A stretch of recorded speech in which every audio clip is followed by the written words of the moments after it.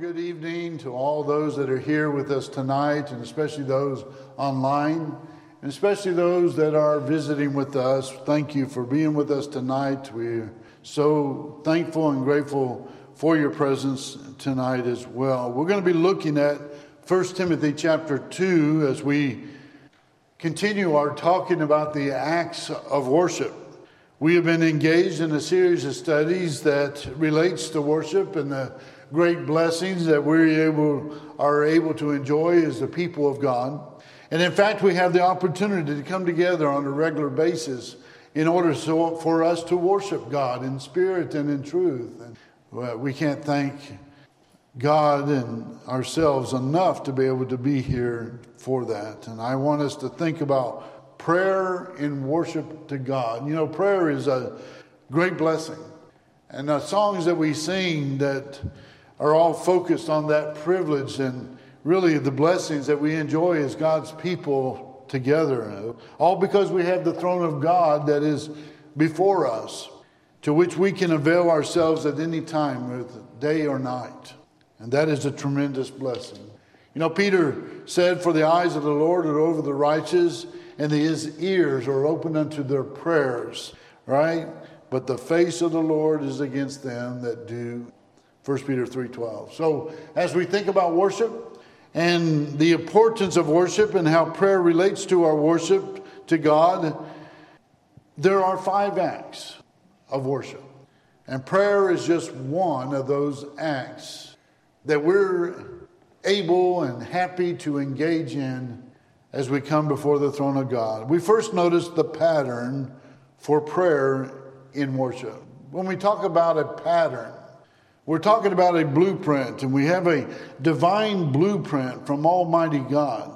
Now, when Paul wrote to Timothy in 1 Timothy 3 and verse 15, Paul said that, "But if I tarry long, that thou mayest know how thou oughtest to behave thyself in the house of God, which is the church of the living God, the pillar and ground of the truth."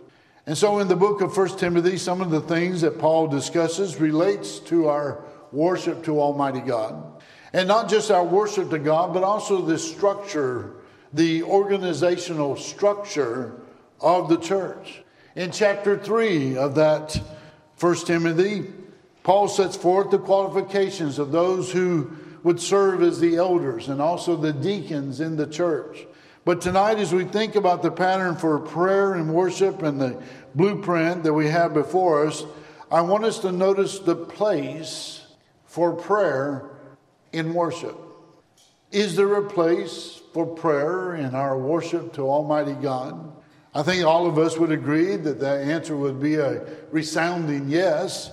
But look at 1 Timothy 2 and verse 8. Paul said, "I would therefore that men pray everywhere, lifting up holy hands." Now, some translations say that men pray in every place. And I think that that's what Paul is trying to say here, is that whenever the church comes together, it's always right and it's always appropriate for those of us who belong to the Lord's church to be able to engage in this act of prayer. Now, if you look at the New Testament, you'll find that the early church engaged in corporate prayer.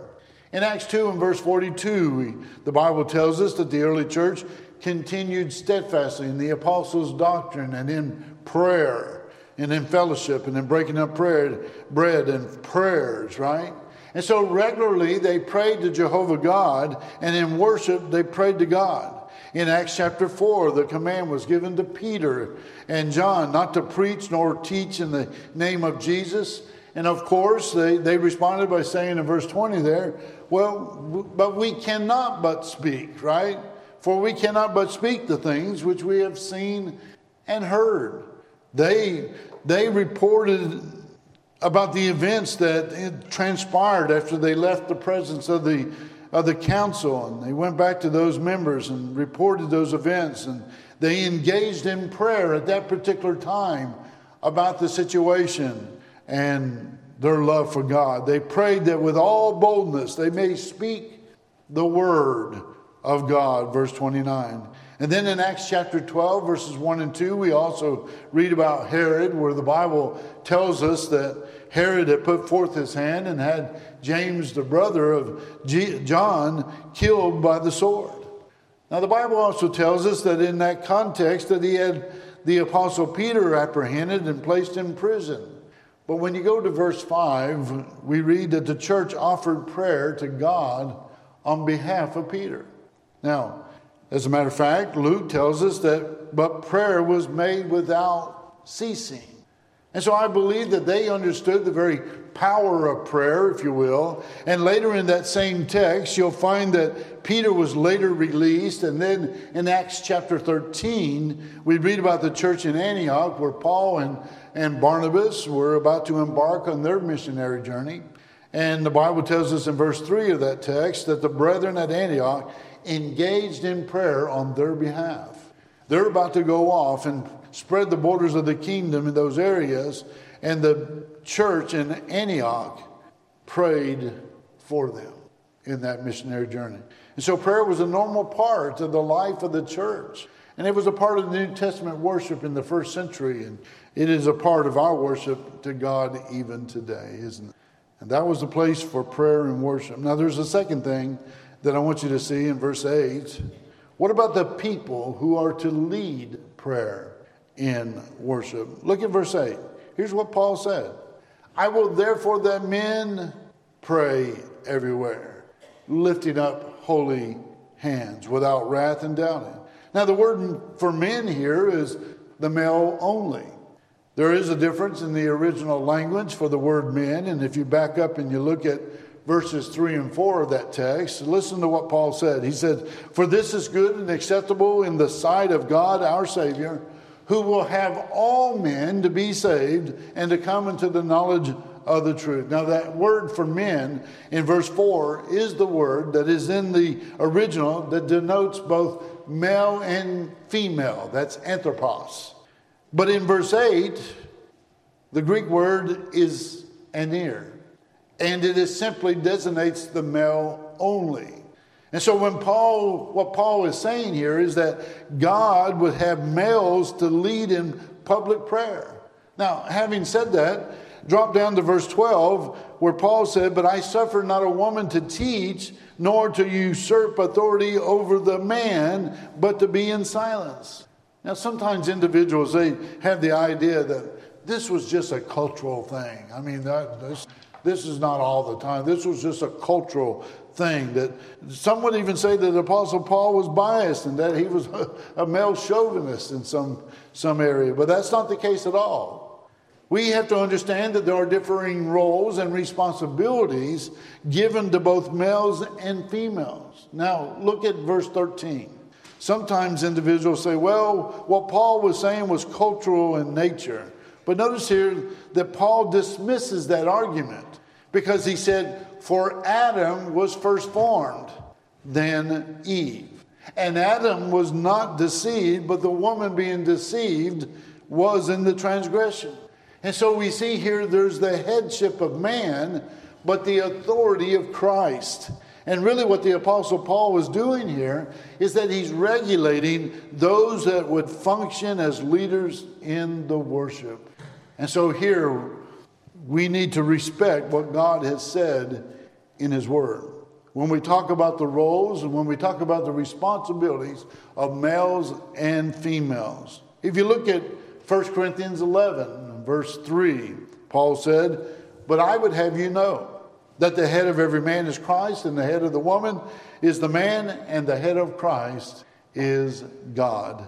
Paul is simply saying that there is a divine order of things, if you will. There are some people in our world today that they would make the argument that there are a lot of intelligent women and they have a lot of abilities and they have a lot to offer. And so why not allow them to lead in that corporate assembly? After all, it makes sense. But that's not what the Bible teaches. That's what the world says. That's what Satan says. Please listen very carefully. It's not about ability. It's about authority.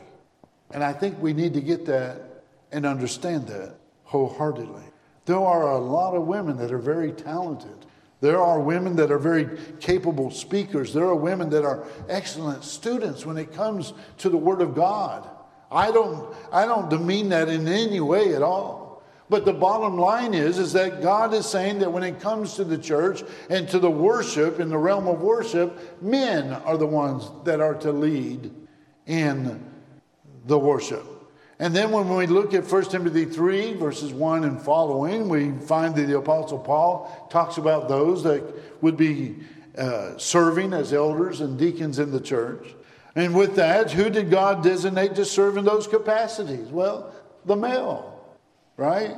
The males. I know that there are a lot of religious organizations today, and there are some congregations of God's people, believe it or not, that they have decided that they're going to appoint women to be able to serve in a leadership role, whether it's leading the opening prayer or leading the closing prayer, or even serving on the Lord's table and passing around the emblems of the Lord's Supper, or whatever it might be. Even some are going as far as preaching from the pulpit.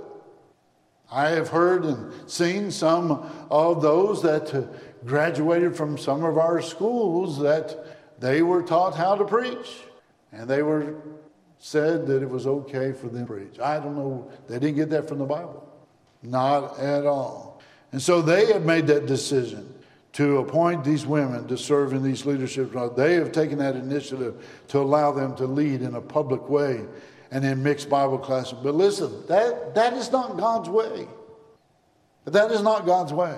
It comes down to whether or not we are willing to respect the very authority of Jesus Christ. Jesus said, all authority has been given unto me in heaven and in earth. Right? Matthew 28:18.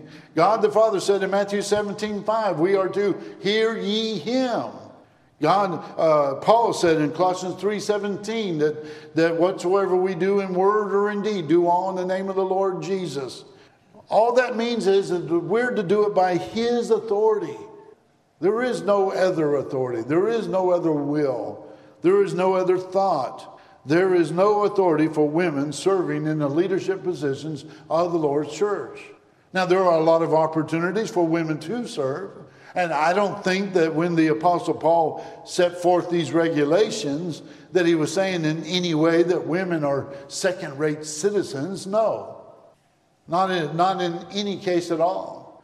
As a matter of fact, I believe that women in many respects are the backbone of the church itself, right? Yes. I mean, there are a lot of congregations that have literally been held together because of the women, by godly women. If it were not for godly women, some of these congregations would not even be present today. And so we are grateful for women. You know, we're grateful for them. And we can read about what Paul said in Titus chapter 2, where the aged women are to teach the younger women, right? To love their husbands, to love their children, to be keepers in the home. Very, very important work, if you will. There's a lot of things that godly women can do even in the church, and I'm very grateful for that. But what about the purpose of prayer in worship? Are there some blessings for us in worship when it comes to the act of prayer? I would say that there are many blessings. Go back and look now with me to 1 Timothy 2 again. And first of all, notice with me the exhortation to pray. In verse 1, Paul said, I exhort, therefore, that first of all, supplications, prayers, intercessions, and giving of thanks be made for all men, for kings, and for all that are in authority, that we may lead a quiet and peaceable life in all godliness and honesty. Paul here is saying that one of the things that is the lifeblood of the church is prayer. That we ought to be engaged in prayer as individuals in our spiritual lives. But corporately, we are instructed to pray. There are a lot of reasons why we are to pray. You know, in the New Testament, there are any number of passages of Scripture that encourages God's people to pray. Jesus said, as recorded by Luke in Luke 18:1, that men ought always to pray and not faint. Well, Jesus would have us engaging in prayer on a regular basis. And then I think about the Apostle Paul in 1 Thessalonians 5:17, where he said, pray without ceasing, right? I mean, I believe that what Paul was saying here is that prayer ought to be just a normal part of our everyday lives. You know, the psalmist said in the long ago, he said, even in the morning and at noon will I pray and cry aloud. Psalm 55:7, you know. Faithful Jews, they prayed 3 times a day. You and I, we have the opportunity to be able to approach the throne of God and to be able to offer our petitions and thanksgivings and supplications to Him. What a great blessing it is, right? And so we're encouraged to pray, but look with me at some examples of those for whom we should pray. But before we look at those examples, I will say this, that when we do pray to God, one of the things that we need to remember to do is that we need to remember to give Him thanksgiving. Thanksgiving. Look at all the great blessings. Look at all the benefits that we enjoy as God's people. It only stands to reason that when we approach Him in prayer, that we remind ourselves of all that He has done for us and then express that to Him, right? Again, look at what Paul said in Colossians 4:2. He says, continue in prayer and watch in same with thanksgiving. In Philippians 4 and verse 6, Paul said, be careful for nothing or be anxious for nothing, but in everything by prayer and supplication with thanksgiving, let your requests be made known unto God. And so we can thank God for all of those great blessings that we enjoy in this life. You know, James tells us that every good gift and every perfect gift cometh from above, right? And cometh down from the Father of lights, with whom there is no variableness, neither shadow of turning, James 1:17. There is no way that you and I can itemize all of the blessings that God has bestowed upon us. But then also another thing, as we think about prayers offered to God, we ought to acknowledge His greatness, His superiority, right? We ought to remember that we are in the presence of Almighty God, an eternal God. And He is worthy of our praise and our adoration, right? And we ought to praise and adore Him for all that He has done and all that He continues to do. And so I mentioned this before we looked at some of the examples of people for whom we should pray. But number one, I believe that we ought to pray for the lost. Look at what Paul said again in verse 3 of our text. Paul said, for this is good and acceptable in the sight of God, who will have all men to be saved and to come into the knowledge of the truth. For there is one God and one mediator between God and man, the man Christ Jesus, who gave Himself a ransom for all, to be testified in due time. Christ came to save sinners. That's what He's about. The Apostle Paul said in 1 Timothy 1:15 that this is a faithful saying and worthy of all acceptation, that Christ Jesus came into the world to save sinners, of whom I am chief, Paul said. You know, Christ came to seek and to save the lost, Luke 19:10. And so we need to be concerned about the lost. That's what I was preaching about this morning, that one key that helped make the church grow so rapidly in the first century. It's the same key that will help the 21st century church to grow rapidly as well.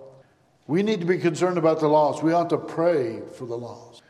Listen to Paul in Romans 10 and verse 1, when he said, brethren, my heart's desire and prayer to God for Israel is that they might be saved. We should be praying for the lost. Do you know somebody that's in a lost condition even tonight? I mean, anybody. I would imagine that all of us know somebody. Just got word tonight that somebody had his neighbor, and they had to ask that neighbor to come to services on occasion. Of course, they refused. But many of you and others have told me as well that reached out to certain friends and family members to no avail. But don't quit. Don't quit doing that. Invite, and hopefully one day they will say, and they will come. When you think about the vast sea of people, if you that we come in contact on a daily basis, the majority of which are outside the body of Christ, we ought to be praying for them. Praying for those people. Listen to what Paul said in Colossians 4:2. When Paul said, continue in prayer and watching the same with thanksgiving. He said, with all praying also for us, that God would open unto us a door of utterance to speak the mystery of Christ, for which I also am bonds, that I might make it manifest as I ought to speak. What Paul's saying here is pray to God that he would open up a door, an opportunity, so that he might have the opportunity to share the gospel to those who are lost and dying in sin. If we're not praying for doors of opportunity to be opened in this community, whether it be our friends or our family members, our neighbors, our co-workers, our co-students, classmates, if we're not doing that, we're missing out on something. If we're not concerned about the lost, then we are not like Christ, because Jesus was concerned about the lost. He set the example. We're to follow him. Jesus came to die for lost people, and Jesus was interested in lost people. Jesus said, go therefore and make disciples, right, of all nations, Matthew 28:19. In Mark 16:15, he said, go into all the world and preach the gospel to every creature, to all of mankind, right? Jesus was interested in the lost. And you and I, as members of the body of Christ, ought to be interested in the lost as well. I would encourage all of us to maybe just identify just one person, if you will, to start with that one person and identify that individual and begin praying for that person. Pray that God will be able to open the door, right, for you to speak the gospel to that individual. That's what I encourage you to do. Think about who it might be. Share the good news. And when the word falls on good and honest hearts, guess what? The Bible says it's going to yield fruit. It will yield fruit. We have no control of whether or not somebody will obey the gospel. But we do have the control over whether or not that gospel is shared by us. Whether or not that gospel seed is sown. And if it's not being sown, then guess what? It's not going to yield any kind of harvest. Listen to what Jesus said in Matthew 9:38.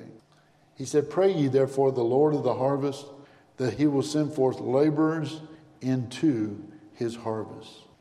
The church today needs laborers. We need men and women interested in the lost. There are a lot of congregations that are dying or already dead. As I talked about this morning, there's 3 types of churches. Either a living church or a dying church or a dead church. And that's just all there is to it. But we want to be a living church. And we want to be out there evangelizing. We have a tremendous opportunity in this community. People represent souls. People are either going to be in eternity in heaven or hell. And there's no in between. And what we want to do is see people being saved. And that's what God wants. Because the Bible says God will have all men to be saved. Right? And to come into the knowledge of the truth. 1 Timothy 2. People can't know the truth if you and I don't share that truth. We've got the truth. That's what I've always found interesting. I'd be more than willing to debate anybody, but I'm telling you, I've got the truth. And the debate's over as soon as I mention the scripture right from the Word of God. That's what it is.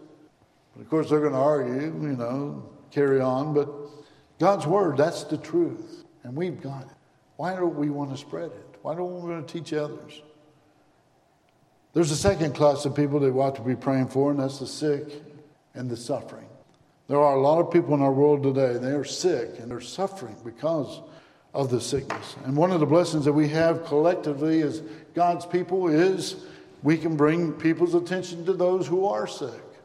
Our list keeps getting bigger and bigger and bigger, but I tell you what, a lot of souls are being prayed for.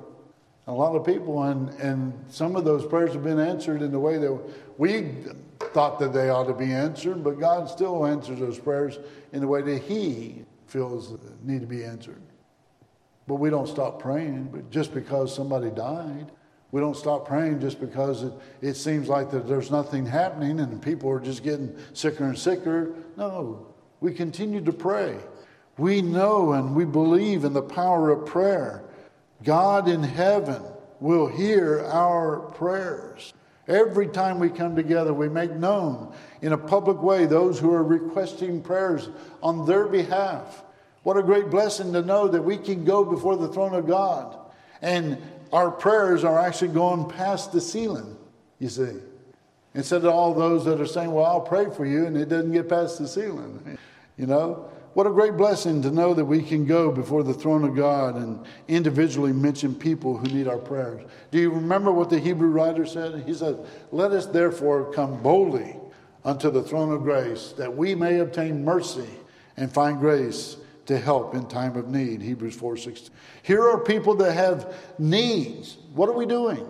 Well, we're bound in the presence of Almighty God.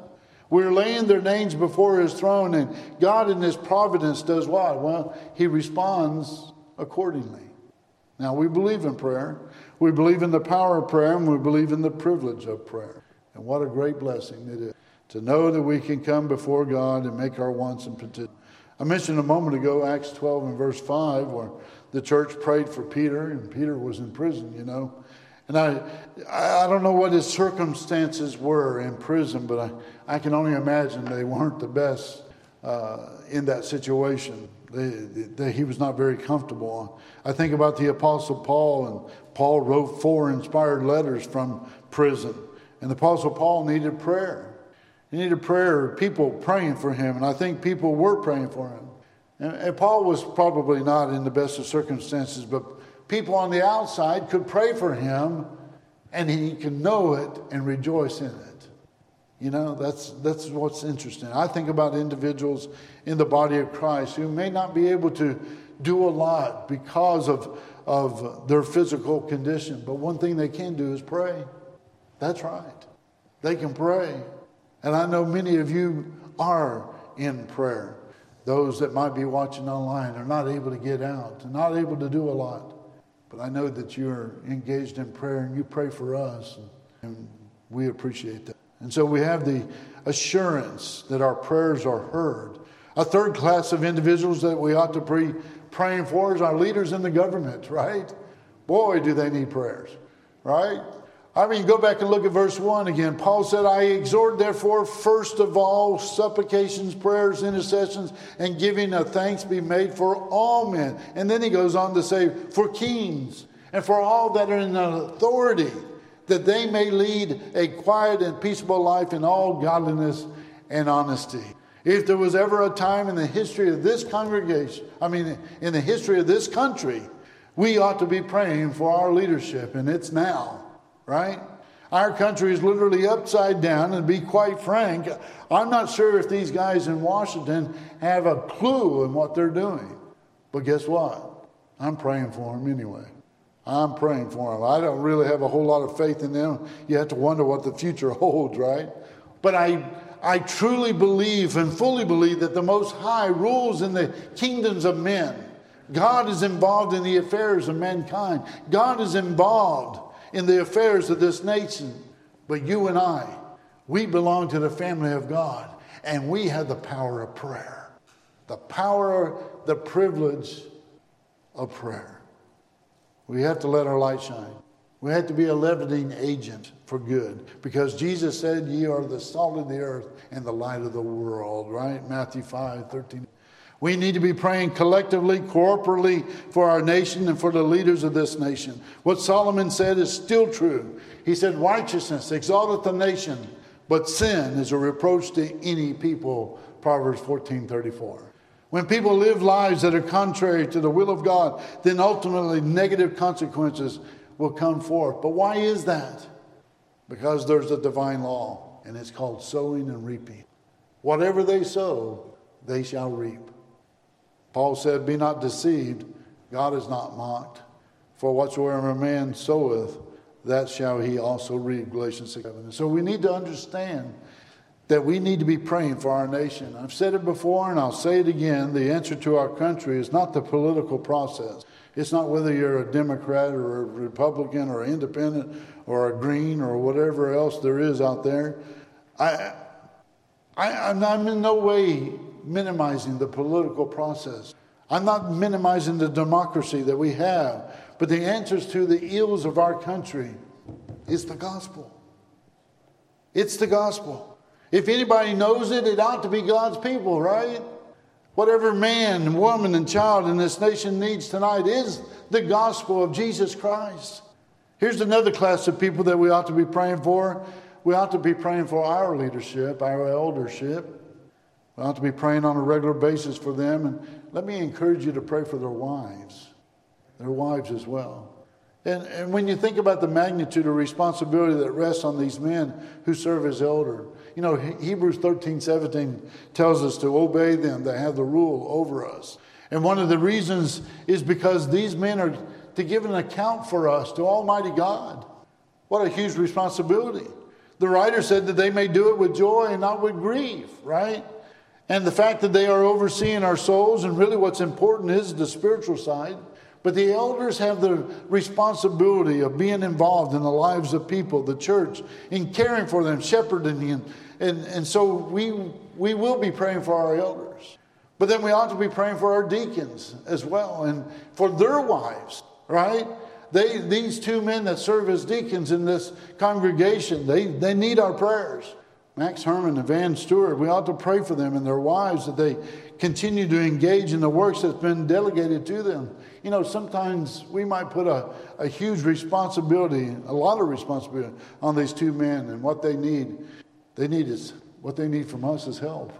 You know, some of the things that they need help in is that you don't have to be a deacon to help, right? You don't have to be a deacon. There are opportunities for service in this congregation, and you don't have to wear the title of a deacon to be involved in the work of the church. If you want to know what you can do to help the work of the church, and you don't know what to do, well, ask the elders, ask the deacons, and maybe they might say, well, you know, I'm going to be over here at the church building tomorrow to do this and that. Do you want to come by and help me out? That'd be great. Always need a helper in some way, you know. We could use your help. They could use your help. And then we also to pray for those who preach and teach the gospel. And on behalf of Teresa, my wife, we covet your prayers. We need your prayers. And it's my honor to be able to stand in front of this assembly, even tonight, every first day of the week, and preach the gospel. And I understand that I'm going to give an account to Almighty God about what I preach. Okay? I will. And I want to make sure that what I preach is from this book, and this book only. And I want to make sure that I do it in accordance with what is dictated in Scripture. That I reprove, rebuke, and exhort with all long-suffering and doctrine, 2 Timothy 4:2. And there are a lot of times that I wonder, is there something else I could have said? Or should have said? Did I say this in the right way? Did I not say it in the right way? Did I say too much? Or did I not say enough? It's really kind of hard to try to get a lot of information in 30 to 35 minutes. But I try to do it. But I just have to put it off to another sermon and say, well, I could have said it in that one, but I'll have to say it in the next one. And maybe I feel like I'm repeating myself, but, you know, sometimes I leave and I think that I could have done a better job. You know, whatever that might be. But I think I need your prayers. And I think that everybody who preaches and teaches the gospel would covet your prayers. Our teachers in the summer, in the Bible school, they need your prayers as well. Mark Bernhardt, who takes my place when I'm out of town for whatever reason, he needs your prayers. There's a lot of blessings being a child of God. And when I look at the church, I think about the fact that it's a team effort, right? We're all in this thing together. And as the old saying goes, let's go to heaven together. I know you want to go. I do.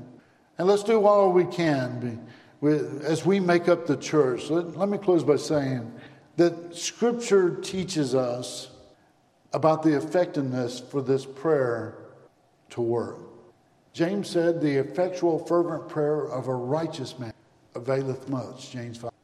Prayer is a very important part of Christianity. And so it might be the case tonight that you're here and you're not a child of God, and we want to encourage you to become one. Time is now.